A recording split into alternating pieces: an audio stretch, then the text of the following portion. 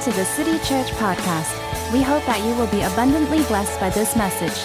If you would like to find out more about the city, please log on to our website, www.thecity.sg.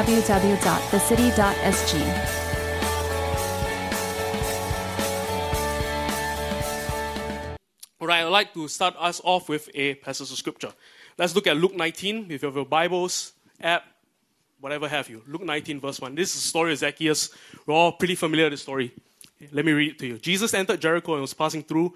A man was there by the name of Zacchaeus. He was a chief tax collector and was wealthy. He wanted to see who Jesus was, but because he was short, he could not see over the crowd. So he ran ahead and climbed a sycamore fig tree to see him, since Jesus was coming that way. When Jesus reached the spot, he looked up and said to him, "Zacchaeus, come down immediately. I must stay at your house today." Jesus was pretty forward. So he came down at once and welcomed him gladly. Next slide. All the people saw this and began to mutter, "He has gone to be the guest of a sinner." But Zacchaeus stood up and said to the Lord, "Look, Lord, here and now I give half of my possessions to the poor, and if I have cheated anybody out of anything, I will pay back 4 times the amount." Jesus said to him, "Today salvation has come to this house, because this man too is the son of Abraham. For the Son of Man came to seek and to save the lost." We're pretty familiar with this story. This story, we've heard it in Sunday school, and it's been preached on a bunch of times. Whenever I look at this story, one thing stands out to me, and that is this: it's the people's reaction to Jesus' desire to dine in Zacchaeus' house, to be with Zacchaeus, has always puzzled me. Why was there such a drastic reaction to such a simple request? I'm just going to have a meal with this guy. That's it. But the people were up in arms. They were upset. They said, "He has gone to be the guest of a sinner." And before I move on any further, I would like to give you a bit of context to this verse. We must understand that the Bible says that Zacchaeus was a chief tax collector. And a tax collector was a person who worked for the Romans, but he was a Jewish person. And a tax collector was a person who sold out his own countrymen in order to work for the Romans. And what the tax collector did was the tax collector enforced the taxes of Rome. And some scholars believe that the taxes in the day were about 50% of a person's income. And the tax collector would impose his own fee on top of that tax. And so tax collectors were known as wicked, vile people who betrayed their own countrymen. And Zacchaeus was the chief among all tax collectors. He was regarded as a vile, evil person to his own countrymen. And the second thing, why the people were so upset, is because Jesus fellowshipped or longed to fellowship with Zacchaeus.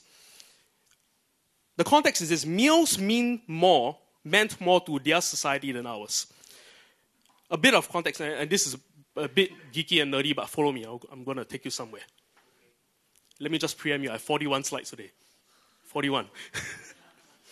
So, we've got to book it. 400 years before Jesus came into the scene, if you read the Bible, you know a bit of the Old Testament, Israel was dragged into exile in Babylon. It was 1,000 miles to the east of Jerusalem. That would mean that the Jews, the people of God, no longer had access to the temple in Jerusalem. And by extension, they had no longer access to the sacrificial system they had in place, no longer had access to the priesthood. Now imagine if you were a Jew, you're in exile in Babylon, away from the temple, which was the center of the Jewish faith. It had the sacrificial system in place, the priesthood was there. And you were in exile, away from that. How would you then live your faith? How would you then sacrifice? How would you then worship God? And so the Pharisees, who were also in exile, they tweaked the faith a bit. They did something different. And so what they did was they reinvent and reorient the faith such that now, instead of going to the temple to offer sacrifice, your home was the temple now. Your home was the temple. Not only that, your table, the place where you eat, was the new altar, and the father of the house was the new priest. So they reorient and reinvent the faith because they no longer had access to the temple. And now my home is the temple of God. My table is where I lay my sacrifice. And the Father is now the priest. Follow me? Yes? Because of that, what ended up happening was the Pharisees ended up upping the ante of what it meant to walk in God's statutes. Because the home was now the temple, the Father was now the priest, every Jewish person was called to live up to the standard of priesthood, or was called to embody the standards of the temple. Okay, follow me, taking you somewhere. What does that mean? Okay, in the temple, no Gentile was allowed in the temple. No one with deformities was allowed in the temple. No one with infirmities was allowed in the temple. No sinner was allowed in the temple. None of these people qualified to enter the temple. And so follow me. Now your temple is the home. Okay? And then now your home is the temple. Because you now hold on to the temple standard. Now no Gentile is allowed in the home. No person with deformities is allowed in the home. No person with infirmities is allowed in the home. No sinner is allowed in your home. Okay? And that is the context to which Luke was writing this story. Jesus wanted to fellowship with a sinner. Crazy. When Jesus invited Zacchaeus, he broke the mold and showed us a new way of life. That we could fellowship with sinners. Luke's gospel is full of stories of Jesus eating with people. You know, let's look at the slide from Luke. In Luke 5, Jesus eats with tax collectors and sinners at the home of Levi. Luke 7, Jesus is anointed at the home of Simon the Pharisee during a meal. In Luke 9, Jesus feeds the 5,000. In Luke 10, Jesus eats in the home of Martha and Mary. In Luke 11, Jesus condemns the Pharisees and teachers of the law at a meal. In Luke 14, Jesus is at a meal where he urges people to invite the poor. In Luke 19, Jesus invites himself to dinner with Zacchaeus. In Luke 22, we have the account of Last Supper. In Luke 24, the risen Christ has a meal with his disciples and later eats fish. An author wrote, "It is safe to say that throughout Luke's gospel, Jesus is either going to a meal, at a meal, or coming from a meal."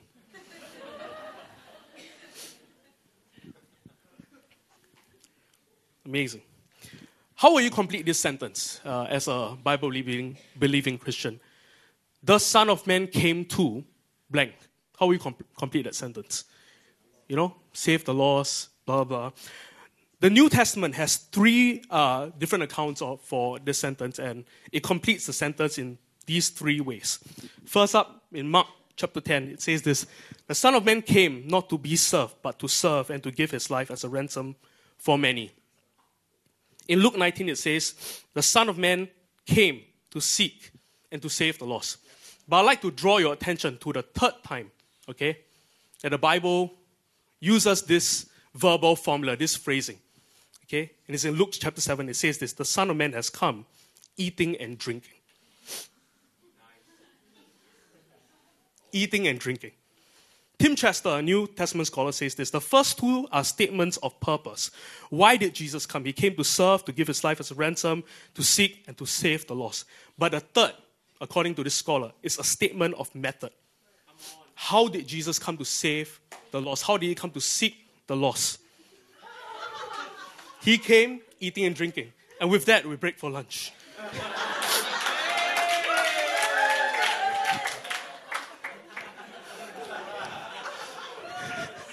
Shortest sermon ever. You wish. I have 38 more slides. Here's the conclusion I'd like to draw you to.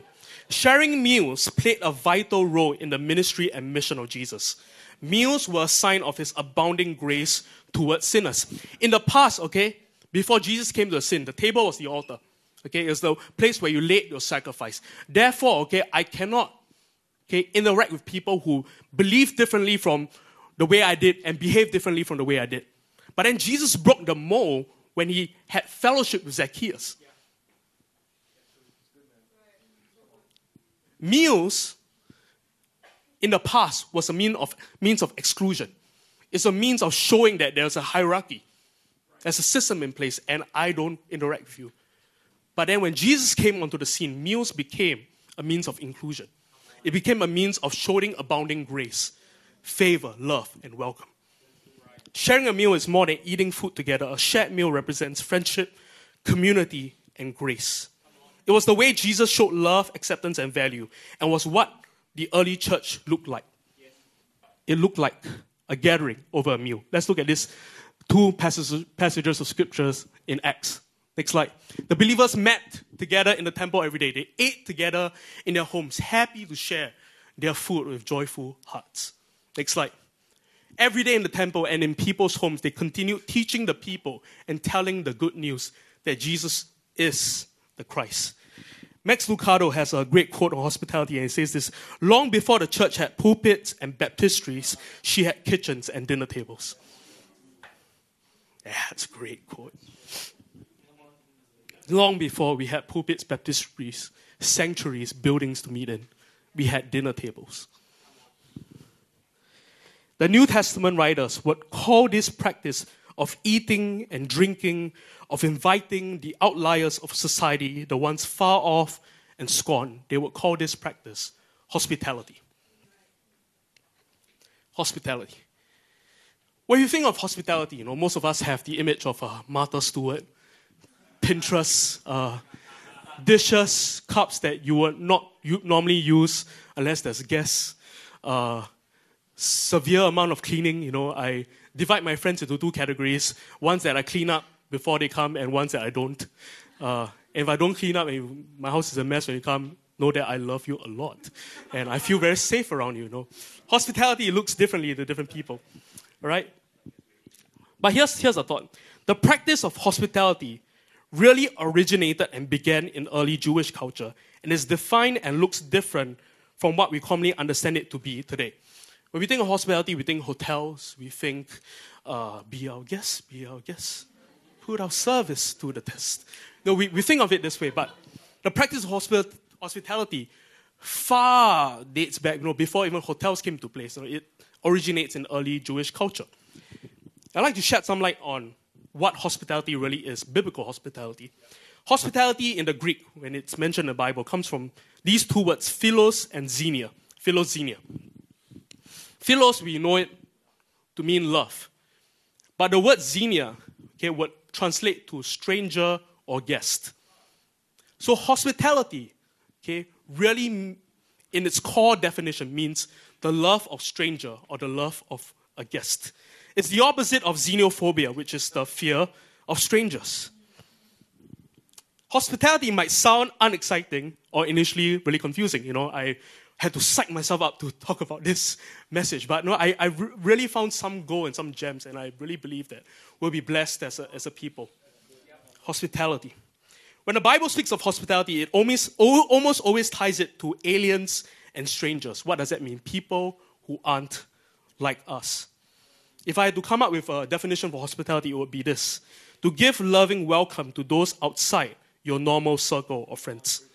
It's opening your life, your house, to those who believe and behave differently than you. That story of Zacchaeus, strikes me to such a great depth and degree. Jesus extended welcome and love to Zacchaeus, a chief tax collector, a sinner, a person who has probably lived his whole life pursuing his own gain, selfish individual who didn't think twice about betraying his countrymen. And when Jesus offered that love and welcome, instantly Zacchaeus repented and said, Lord, I'll give it all away. I'll give it all away. There's something about hospitality that unlocks the divine. I'd like to share you 3 definitions of hospitality that I've found on the net. And these 3, I believe, really encapsulate, really capture the meaning of what biblical hospitality is. The first is this: to show benevolence or kindness to those outside your circle. The second is this: expressing the welcome of God to all through tangible acts of love, ideally through the giving of food, shelter, and relationship. And the last one is this: I love this: turning strangers into neighbors and neighbors into family. It's a quote by a lady named Rosario Butterfield. And she wrote a great book on hospitality. It's called The gospel comes with a house key. Love the book, if you have the chance, pick that book and read it. But I'd like to share with you a bit about Rosario Butterfield. This is a bio. Rosario Butterfield was a far-left, radical, lesbian feminist. She was a tenured professor with a specialty in postmodern critical theory in literature. Really smart, super unchristian. And she was writing a book on how basically Bible-believing Christians were the absolute worst. She was doing some research. She was writing a book on that. And the story goes that she wrote an editorial in a New York paper that was a criticism, an indictment on a Christian men's conference. So this was a lady who hated Christians, who was doing a research paper, was writing a book about how Christians were bad for society. And she was doing a bit of research on that, and she wrote a paper. A local pastor ends up writing to her a thoughtful response that came with an invitation to dinner. She hesitated. It said that she struggled with that in the book. You can read the whole story. But she thought to herself, hey, I need to do research for my book. Anyway, let me just go to dinner. And she went. And what ends up happening was that she experienced so much warmth, welcome, and love, hospitality, that she ends up coming back again and again. She started coming for Bible studies, started coming to church. And today she's now married to a Reformed Presbyterian pastor. She's a foster parent and runs a Christian commune out of her house. Beautiful. Hospitality does something, And the whole premise of a book is this, that the LGBTQ community does a way better job at hospitality than the church. Rosario Butterfield, she writes this in a book. She goes, radically ordinary hospitality. Come on. That's beautiful. Those who live it see strangers as neighbors and neighbors as family of God. They recoil at reducing a person to a category or a label. They see God's image reflected in the eyes of every human being on earth. They know that they are like meth addicts and sex trade workers. They take their own sin seriously, including the sin of selfishness and pride. Those who live out radically ordinary hospitality see their homes not as theirs at all, but as God's gift to use for the furtherance of His kingdom. They open doors. They seek out the underprivileged. They know that the gospel comes with a house key. For week 8 of Build the City, I would like to share with you on the topic of radically ordinary hospitality. Radically ordinary hospitality. And this whole series was meant to talk, we were talking about the core values, the core cultures, the core atmospheres we would like to have in the church. I'd like to suggest to you that culture either happens by design or by default. If we long to see things happen in our midst, we have to be intentional about it. Culture doesn't happen by passivity. Am I making sense? I'd like to share with you another quote. I have many quotes, great quotes. It's a man named Simon Carey Holt, and this is a chef turned theologian. Beautiful, chef turned theologian. And he has this quote. It's good to be reminded that the table is a very ordinary place, a place so routine and everyday, it's easily overlooked as a place of ministry. And this business of hospitality that lies at the heart of Christian mission, it's a very ordinary thing. It's not rocket science, nor is it terribly glamorous. Most of what you do as a community of hospitality will go unnoticed and unrecognized. Next slide. At base, hospitality is about providing a space for God's Spirit to move. Setting a table, cooking a meal, washing the dishes is the ministry of facilitation. Providing a context in which people feel loved and welcome and where God's Spirit can be at work in their lives. Wow, that's amazing. So what does that say to you and me? That when we set a table, when we invite people for a meal, it's so much more than just hanging out. But we are creating a space, a context for the Spirit of God to touch the lives of people, our guests. I feel that, as a church, we do hospitality pretty okay. I've been to some of your houses and you welcome me so awesomely and warmly with great food. We do it well, And so to people like you, who have been hosting people, I say amen. Amen. Don't underestimate it. It's a form of ministry. But I believe God wants to take us to a whole different level as a church, as a community. Amen. Hospitality is all over the Bible. In fact, it's so important to God that when Paul lists out traits necessary for a man to be qualified for leadership, he says this in 1 Timothy. 1 Timothy says, the leader has to be above reproach, the husband of one wife, sober-minded, self-controlled, respectable, hospitable, able to teach. Now when I read that verse, my heart sank because I'm an introvert. I struggle talking to people. I'm a second meeting kind of guy. I'm terrible with first impressions. Most of you have experienced that firsthand. Why is Andre so awkward? Does Andre even like me? Here's the thing, if I'm your pastor, right? If I had 2 wives, you probably wouldn't want me as a pastor, yes? Yes? If I was not sober-minded, I came here high as a kite. All of y'all will be like, yo, sit down, sober up, we'll find another pastor. Okay? If I was not self-controlled, if I was angry all the time, beat up people, you would not want me. If I was not respectable, you would ask me to take a seat. If I was not able to teach, if I struggle to just read the Bible and share with you heresies every day, you will tell me, Pastor, that's enough, we'll find another person. But all those characteristics, all those traits and skill sets we associate with a person's leadership that we see as necessary, okay, all those traits, okay, they are on the same playing field as hospitality, as being hospitable. And so that speaks to me, Andre, if you're not hospitable, you do not qualify for leadership. Doesn't matter what your personality type says, Andre. Sometimes we look at these MBTI stuff, StrengthsFinder, and we go, hey, my StrengthsFinder say I'm not inclined to do these kind of things.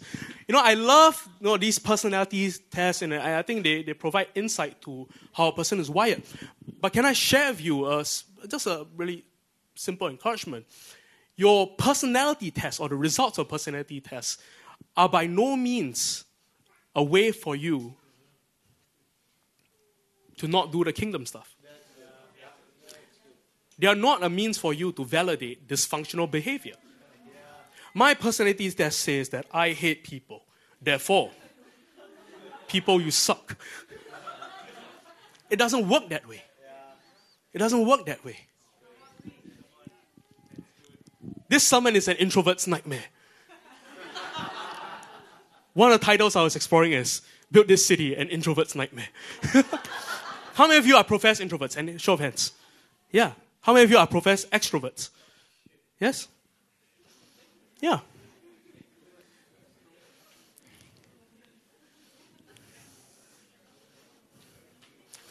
One person defined extroverts and introverts as such. Extroverts are people who say something, and introverts are people who have something to say. Let's look at another passage of scripture, Romans 12. We have a lot of ground to cover. Romans 12. Are you with me? Following me, yes? Romans 12. Goes like this. Love each other. And this is how you do it, with genuine affection. Take delight in honoring each other. And when God's people are in need, be ready to help them. Always be eager. Come on. Always be eager to practice hospitality. In some translations it says to pursue hospitality. In some translations it says to continually do hospitality. Therefore we can assume that hospitality is not an event. It's not something you activate and deactivate, but it's a lifestyle. It's something that we're called to consistently do, to reveal the love of God through our acts of service, through hospitality. To the Jewish people, hospitality was the law. Hear me. Hospitality was the law. It was one of the mitzvahs, which means commandments. Hospitality as a commandment. For Jewish people in that day, okay, this was what hospitality looked like. And this was something that they had to do by Jewish law. Whenever a guest were to approach their house, they had to run out and greet the guest. Run out and greet the guest. Come on, Andre, don't run for nobody. Run out and greet the guest.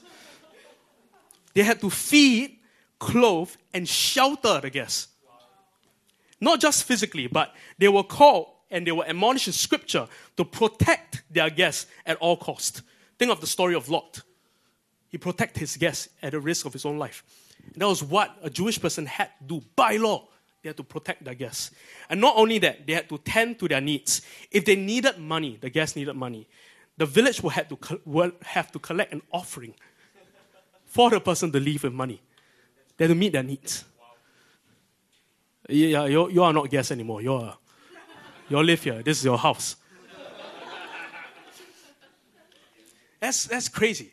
It's by law, it's a commandment that hospitality has to be displayed to guests, to strangers, to aliens.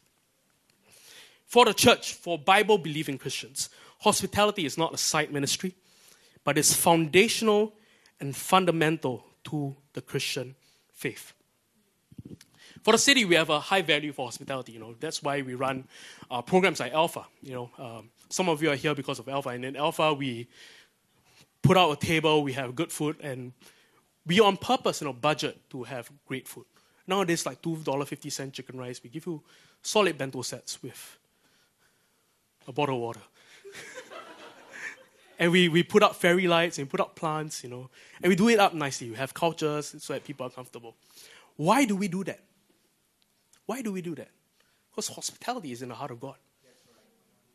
It requires effort. It requires diligence. It requires intentionality. At the city, you have a high value for hospitality. You have high value for eating and drinking and talking about gospel. The gospel seems to suggest that the good news of Jesus Christ goes well with a nice Pinot Noir, a nice sourdough bread, some steak. That was how the gospel was shared, over a table, over a meal. It's not an insurance salesman tactic, but it's done so in the context of fellowship, of community, of love and belonging. That's the gospel. Today we soft launch a new ministry. I don't think most of you realize, but we have a new ministry. It's called the Host Ministry. And what the Host exists to do is that they exist to engage with newcomers, with people who are thinking of making the city church their home church. They engage with people who are just sitting alone by themselves and make sure that they have the necessary information, what life groups are available, what ministries are available. And the Host exists to bridge that gap, from turning neighbors and strangers into our family. So a Host exists to do that. And when we were forming this new ministry, and if you're interested, talk to my brother, Daryl. Wave. Steve. Where's Steve? Wave. Yeah. So these two guys are running the Host Ministry. When we started this Host Ministry, we started with a vision of making this ministry redundant. We started with the vision of making this ministry unnecessary. The goal of this ministry is for us to create a welcoming culture as a church, not just have people doing welcome. Our ushers do a great job. They stand at the door, they welcome, they shake your hands, they welcome you. But there's a difference between welcoming a person and having an atmosphere of welcome. That's right. And as a church, hospitality is not just a ministry that we empower, but hospitality is a culture that we're all called to carry collectively as a church, to have a culture of welcome, to extend love and belonging. That's what we're called to do. Amen? Yep. I'd like to share with you 4 points on biblical hospitality, if you'll allow me to. Even if you don't allow me, I have the mic, so. 4 points of biblical hospitality. First point, biblical hospitality is given without the expectation of reciprocity. It's given without the expectation of reciprocity. Let's look at a story in Luke 14. And this is Jesus talking to people who just had a banquet. And Jesus said to his host, when you give a luncheon or dinner, do not invite your friends, your brothers or sisters, your relatives, or your rich neighbors. If you do, they may invite you back, and so you will be repaid. Thank goodness I had my wedding before I read this verse, because that will be a really different wedding. But when you give a banquet, invite the poor, the crippled, the lame, the blind, and you will be blessed.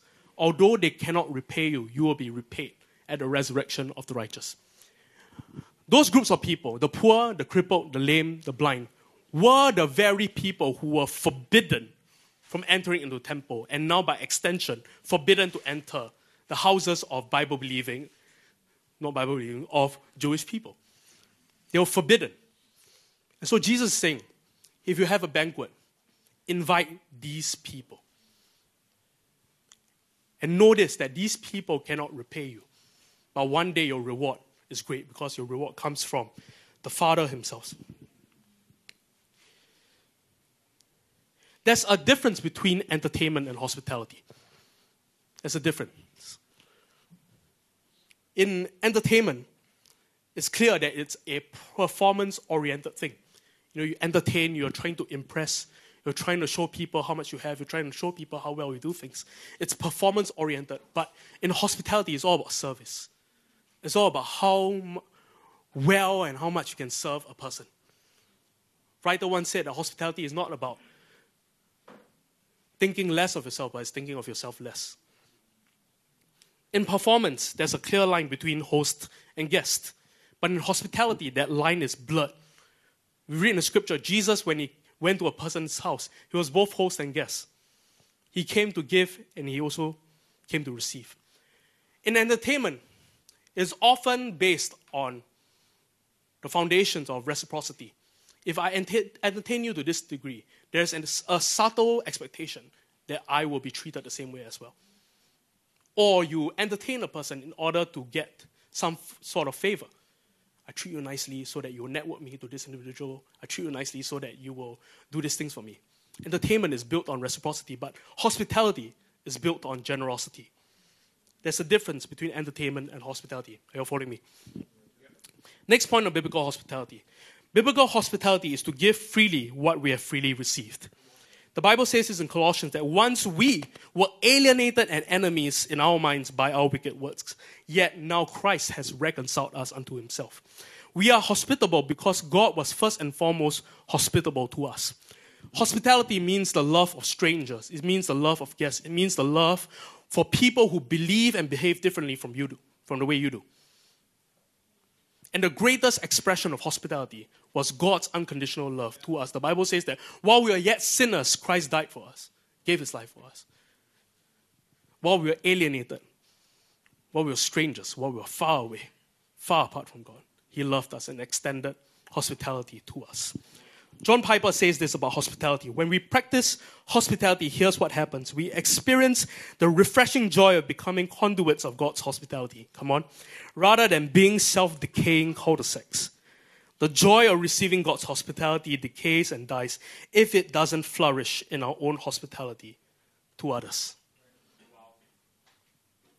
Next point of biblical hospitality. Biblical hospitality eliminates the divide. It eliminates the divide. We have to understand that the church was founded, under such a context. There were, scholars believe, some 15 different nationalities that heard Peter's sermon after the day of Pentecost. And so think about the early church. You had the Jewish people, of course, who heard the gospel. You had Gentiles who wanted to believe the gospel.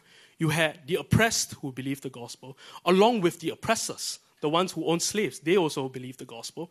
You had men who believed the gospel, yet women who believed the gospel. And the church was so diverse and to some degree so divided.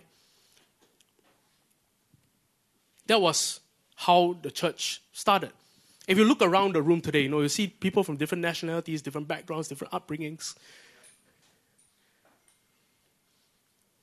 And this is what the church is. We are united not based on our, the color of our skin, or socio-economic status, but we're united because of Christ. And Jesus came to eliminate the line between us and them. Between us and them. Let's look at this story in Acts chapter 11. This is a long one, but we'll get to it fast. Acts chapter 11, talks about Peter. When Peter arrived back in Jerusalem, the Jewish believers criticized him and said, "You entered the home of Gentiles and even ate with them." This is a problem, They're still trying to get over this whole idea of, now we can eat with sinners. Now we can fellowship with people who are not like us. And they rebuked Peter. Then Peter told them exactly what had happened. He says this, "I was in the town of Joppa," he said. "And while I was praying and I went into a trance and saw a vision, something like a large sheet was let down by its four corners from the sky. And it came right down to me. When I looked inside the sheet, I saw all sorts of tame and wild animals, reptiles, and birds. And I heard a voice say, 'Get up, Peter, kill and eat.' Sorry, vegetarians." "No, Lord," I replied. Peter said, "I have never eaten anything that our Jewish laws have declared impure or unclean." But a voice from heaven spoke again, saying, "Do not call something unclean if God has made it clean." This happened 3 times before the sheet and all it contained was put back to heaven. Let's fast forward to verse 15. Peter continued, the Holy Spirit fell on them just as he fell on us at the beginning. Then I thought of the Lord's words when when he said, John baptized with water, but you will be baptized with the Holy Spirit. And since God gave these Gentiles the same gift he gave us when we believe in the Lord Jesus Christ, who was I to stand in God's way? Next slide. When the others heard this, they stopped objecting and began praising the Lord. They say, we can see that God has also given the Gentiles the privilege of repenting of their sins and receiving eternal life. Do not call unclean what God has called clean. The Jewish people in that day were some of the most racist people. If you know a bit about geography in that day, you know that Jerusalem was right here, and Samaria was right on top of Jerusalem, and on top of Samaria was Nazareth. And the Jews would often go to Nazareth for different reasons. And parallel to these three lands was the Jordan River. It was said that the Jews, whenever they wanted to travel from Jerusalem to Nazareth, instead of going through Samaria, which was the most direct route, they would go and cross the Jordan River, walk along the banks, and cross it again in order to enter Nazareth. They didn't want anything to do with the Samaritans, because to them, Samaritans were a lesser people. They were the outcasts. They were half-breds. They were pagans. They drew a clear distinction, us and them. But watch this, in the Bible, the greatest revelation of worship, worshippers, God is seeking for worshippers who will worship in spirit and truth, was given to a Samaritan woman. The Jews wouldn't even be caught dead talking to a Samaritan. But Jesus, he not only spoke with her, he empathized with her, and he entrusted her with one of the greatest revelations of the Bible, revelation of worship. He came to erase the line between us and them. In the Old Testament, the lepers contaminated the clean by touching them. But in the New Testament, Jesus touched the lepers and healed them. Sometimes as Christians, we inadvertently draw a line of separation between us and them, Christians and non-Christians. But can I say to you, a real simple truth, if your life, the friends that you associate with, the community they have, it's just a purely Christian community, and no non-Christians in your life, then you have fallen into the same trap. You have drawn a line between us and them. The Bible gives us permission to be friends with sinners. Jesus was a friend of sinners. It says this in Luke 7. The Son of Man came eating and drinking. And you say, here is a glutton and drunkard, a friend of tax collectors and sinners. What does that mean for us as a faith community, as a people endeavoring to live more hospitably? We offer love and welcome to all, no matter where they are at in faith. People belong before they believe. The last point of hospitality is this. Biblical hospitality unlocks the divine. Hebrews 13, let's have that verse up. It says this, keep on loving one another as brothers and sisters. Do not forget to show hospitality to strangers. For by so doing, some people have shown hospitality to angels without knowing it. Try taking that verse literally. Some have shown hospitality to angels without knowing it. The Bible tells us that Abraham fed not just angels, but the Lord of angels in Genesis 18. Rahab the harlot, she received and protected the spies. Thanks to her kindness, her kindred survived and her name was remembered in Scripture. Martha and Mary, they opened their home for Jesus. He in turn opened the grave of Lazarus for them. And what about this verse? Whatever you did for one of the least of these brothers of mine, you did it for me. It's Christ's words. As you welcome strangers to your table, you are welcoming God himself. It unlocks the divine. Story in the road of in Luke chapter 24 about the road to Emmaus, much scripture. Let's read that. It says this, now that same day, two of them were going to a village called Emmaus, about 7 miles from Jerusalem. They were talking with each other about everything that had happened. As they talked and discussed these things with each other, Jesus himself came up and walked along them, but they were kept from recognizing him. A bit of context, these were two people, who were traveling to a village called Emmaus. The Bible says it's about 7 miles from the city of Jerusalem. And this chapter occurs after Jesus' crucifixion and resurrection. And so at that point, in the history of the church was in hiding. They were afraid for their lives. The Messiah was just killed. All hope was lost. They were scared. They were fearful for their lives. And this story accounts for two people walking and journeying to a village called Emmaus. If you do a bit of study today and you try to find where Emmaus was, or where modern day Emmaus is, you wouldn't be able to find it. Emmaus in that day was such a town with absolutely nothing, okay? There was nothing there. There was no purpose to go there for, and no reason to go to Emmaus. Scholars believe that these two people journeying to Emmaus were actually on the run. They were afraid for their lives and they were escaping to Emmaus because nobody goes to Emmaus. And it's with that context that we read this story. It goes like this, as they approached the village to which they were going, Jesus continued on as if he were going farther. But they urged him strongly, saying, "Stay with us, for it is nearly evening. The day is almost over." So he went in to stay with them. When he was at the table with them, he took bread, gave thanks, broke it, and began to give it to them. Next slide. Then their eyes, the Bible says, were opened and they recognized him. And he disappeared from their sight. They asked each other, "Were not our hearts burning within us while he talked with us on the road and opened the scriptures to us?" They got up and returned at once to Jerusalem. They found the 11 and those with them assembled together, saying, "It is true, the Lord has risen and has appeared to Simon." As they extended hospitality to the Messiah, something like a divine exchange happened. And these men who were fearful for their lives, who were running away, who were escaping, their hearts began to burn. After having fellowship with the Messiah, their hearts began to burn. And then they went back to Jerusalem, the place they were escaping, and they declared that the Lord is alive. That's the vision for our fellowship, for our gatherings, for our meetings, for our life groups. That when we come together, when we break the bread, when we open the scriptures, Jesus is present with us.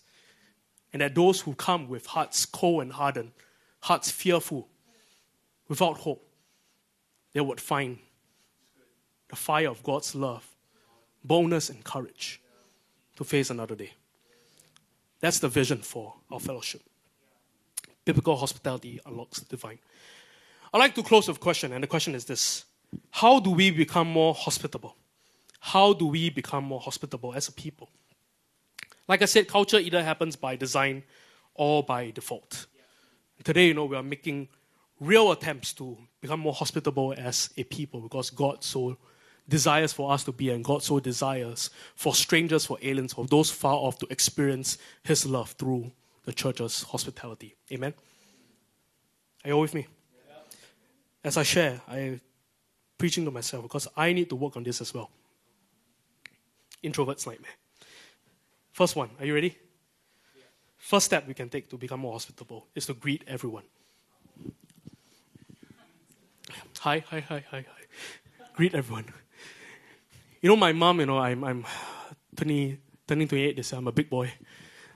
My mom, when I go to my relatives' house, still says, like, "Andre, call uncle, call auntie." And I'm like, "Mom, I know. It's like, call uncle, call auntie.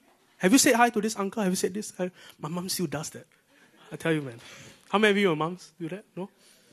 Just Andre? Oh, yeah, thank you. I have a witness. One of the strongest rebukes I have ever had from my cell leader growing up, Christine. There was a time when Christine would scold us. And we used to do this as young men, when we walked into a room, and wanted to say hi. You're young men. And this is the way we said hi, me and Axel. We'll go in and we'll do this. Right? You get like a double bob if, I really want to acknowledge you. Men not. No, but I've learned that one of the clear signs of showing hospitality is to greet everyone. Because it says this. It says, "I see you and you matter." You matter. You matter enough that it demands my effort to say hi.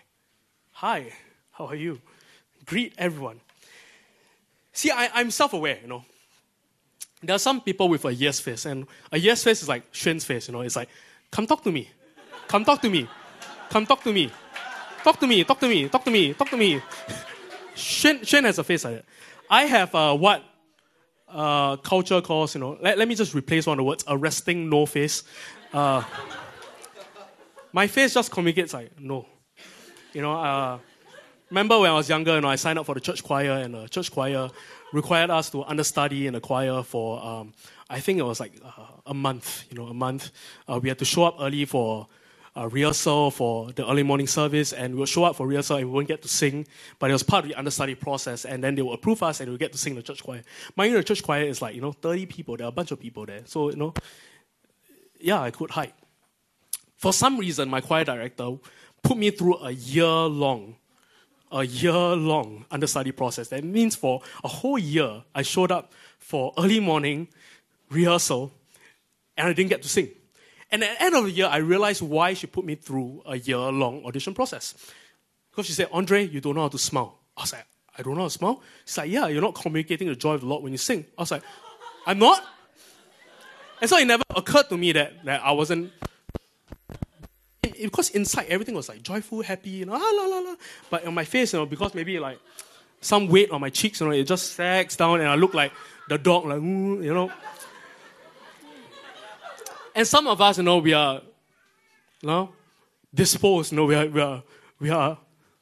just look like that, We just look like that, there's nothing you can do, People tell me, Andre, smile more, Andre, look more pleasant. I was like, I'm trying my darndest, and Botox is what I need. For people like you, or for people like me, you resonate, I have a resting no face. One of the surefire ways, to have people not misunderstand you or not have the wrong perception of you is to go and say hi. Even though your face might be droopy and you might look sullen, you can, maybe up the pitch in the voice, hi. And then people know, oh yeah, this guy really wants to talk to me. Pro tip, Yeah. Yeah, you notice when I come and talk to you, I'll be like, hi! Greet everyone. Can you imagine if you have a church like that, yeah? Can you imagine that? That would be awesome, you greet everyone. With a high pitch. Second thing we can do to be more hospitable is to engage with people. The Bible says this, that all of us carry Christ in us, the hope of glory. Here's my takeaway from that verse. That in every interaction, in every person, is an opportunity to encounter the glory of God. C.S. Lewis, he has this great quote. He says this, that there are no ordinary people. You have never talked to a mere mortal. Nations, cultures, arts, civilizations, these are mortal, and their life is to ours as the life of an ant. But it's immortals whom we joke with, work with, marry, snub, and exploit. It's a serious thing to live in a society of possible gods and goddesses, small g, to remember that the dullest and most uninteresting person you talk to may one day be a creature which, if you saw it now, you would be strongly tempted to worship. It's in light of these overwhelming possibilities, it is with awe and the circumspection proper to them that we should conduct all our dealings with one another, all friendships, all loves, all play, all politics. These are no ordinary people. John Legend has it wrong. We are not ordinary people. You are not a mere mortal. What does it mean to engage with people? It means that we take an interest to those we run across. We ask open-ended questions, discovering more, letting our inner curiosity out. We may think this is all obvious, but often we hold back from doing it. We need to get to know people, take an interest in them, and listen to them. I remember the months leading up to my marriage, I was on a run, which I've not done in a long time.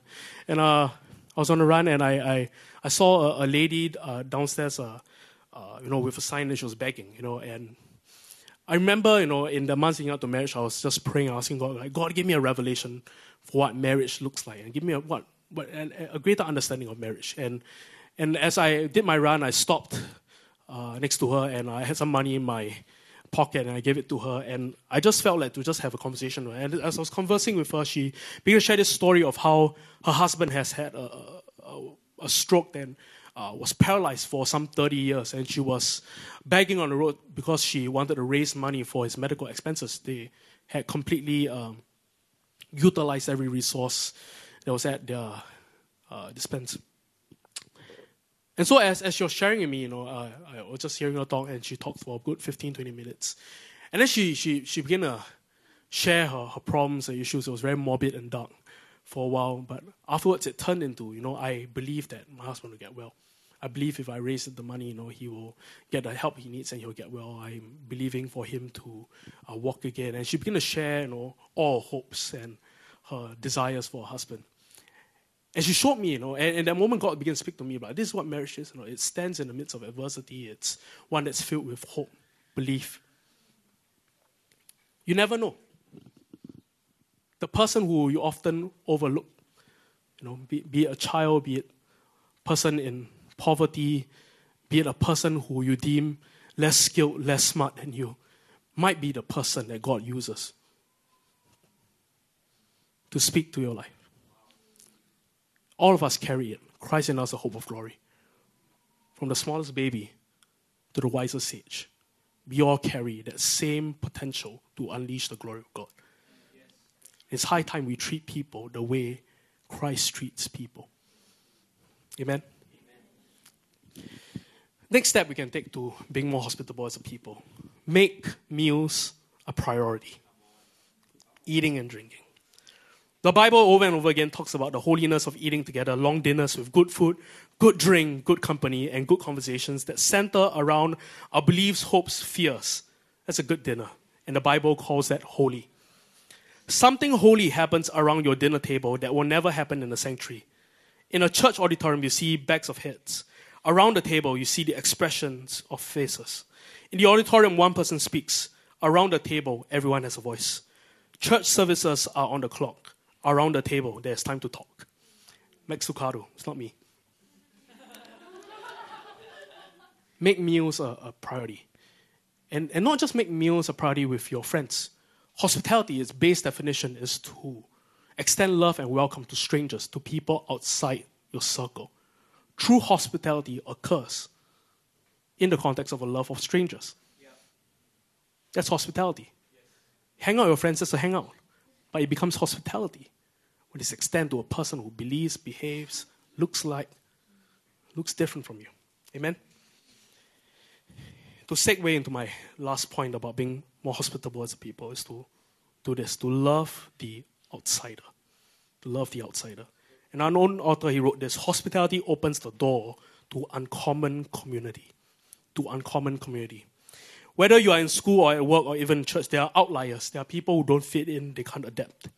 And what convicts me in my reading of the Bible is that Jesus Christ would have moved toward these people. God extends this radical hospitality to me and you. We love the outsider because we were once the outsider. That making sense? Galatians 3:28, that's this verse. It says this about our unity. It says there is neither Jew nor Gentile, neither slave nor free, nor is there male and female, for you are all one in Christ Jesus. And I talked about, the early condition of the church. They were polarized, they were separated from one another, there was a us and them divide, and then Paul writes this in Galatians that there is neither Jew nor Gentile, slave nor free, nor is there male and female. It's really obvious that the Gentiles were people of a different nationality. They were the outliers. They were considered sinners. They were considered people far away from God. That Christ, and then Paul made this statement: there is neither Jew nor Gentile. The sinners are welcomed as well. There's neither slave nor free, and this speaks of people with different social economic status, different status in life, the rich and the poor. Paul says that the gospel is not a gospel for the rich, nor is the gospel for the poor. It's a gospel for all people. Yeah. And then he says this, nor is there male and female. It's literal. There's neither male nor female. No. Men and women, we're all welcome to hear of the gospel of Christ. We have to understand that in that day, women were easily the most oppressed people group. Women weren't allowed an earshot of the Pharisees' teachings. They weren't allowed a seat at the table. They only had to serve. They were given virtually no rights. When a husband mistreats his wife, she had no right to divorce him, but the husband could freely do so. Women had no rights, and they were easily the most oppressed people group. And Paul is suggesting to us that the gospel is not just for the people of privilege, but the gospel is for those who are oppressed as well. Let me contextualize this verse for us. What does it mean to be hospitable to people? That means that we treat sinners with care and not contempt. That means those of us who have domestic helpers, we treat our mates, our helpers, respect, with dignity. There's neither Jew nor Gentile. We treat them with dignity and respect. We treat the poor well, but we also treat the rich well. It's not favoring them, but it means not taking advantage of them. I've heard of pastors who will meet with the rich in his congregation and will only talk about the needs of the church and not talk about the needs of a person's soul. As a church, we do not favor the rich, nor do we take advantage of them. The gospel is for the rich and for the poor. What does it mean to be hospitable in this context? It means that we pay attention to the marginalized, the oppressed, and the excluded. We offer welcome. That's what hospitality is. We pay attention. We pay attention. Yes, we treat everyone the same, but we pay attention. Because these are the people that are often overlooked. That's what it means to be hospitable. Amen? I'd like to close. When I was 10, I had a tuition teacher. She was like nicest person I know. She would give me tuition, and after the tuition classes, she would share with me stories from the Bible. And I didn't know it was the Bible then, and she was just so nice. She'll bake cookies for me, for my family, and just a really nice person. And I remember when I was 10, I was going through a rough patch, as 10-year-olds do. In hindsight, it's not so rough, but back then it was like, oh my gosh, my world is crashing down, And I shared this before that I was dealing with some form of, some suicidal thoughts, I thought about jumping. And I remember going to a house and I was just, feeling really down and out. And at the end of the tuition class, she was like, oh, Andre, what's wrong? And when she said, what's wrong, I began crying at the table. And what she did was she went to the kitchen, she made me a hot cup of Milo, gave me one of those like square biscuits, and it's like, okay, drink the Milo, eat the biscuits. And I was sobbing, I was drinking Milo, eating the biscuit, and doing all that stuff. And then she was like, Andre, can I pray for you? And so she prayed for me. And when she prayed for me, I felt like the weights on my shoulders just fell off instantly, and I began to feel this peace and started weeping. And then she brought me to church, and, some significant events later, I became a Christian. Today, if you ask me, okay, Andre, what was the prayer that she prayed? If you ask me, Andre, what was the content of the first evangelistic message I've ever heard? I won't be able to tell you a single thing. But I remembered the acts of hospitality that led up to me being open to receive the gospel. I'm sure many of you do. You wouldn't be able to remember your first evangelistic sermon, the points, the content. But you remember who brought you. You remember who extended welcome and love to you. You remember what effort, what lengths they went to bring you to church. You will remember it. Because that's what hospitality does. It leaves a mark. The Bible says that it's the kindness of God that leads us to repentance. What if that kindness was meant to flow through a conduit, a vessel, you and me? What if we were the ones, are the ones who are called to extend that kindness to a person in need?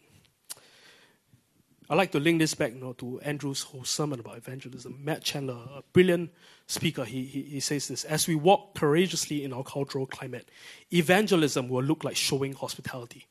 Don't hear me say that hospitality is a sum total of courage or evangelism, but don't miss me saying that living courageously will involve living hospitably. We start somewhere, maybe a smile to acknowledge a person's existence, a meal to welcome a foreigner, a prayer to bless someone. All these things add up and most importantly reveals a Father who has first and foremost been hospitable to us and welcome us into his fold while we are yet sinners. Let me close off with a final verse in Luke chapter 22.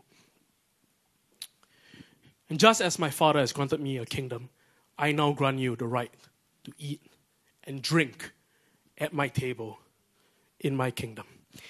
In the kingdom, all are welcomed and everyone has a seat at the table. Can we stand?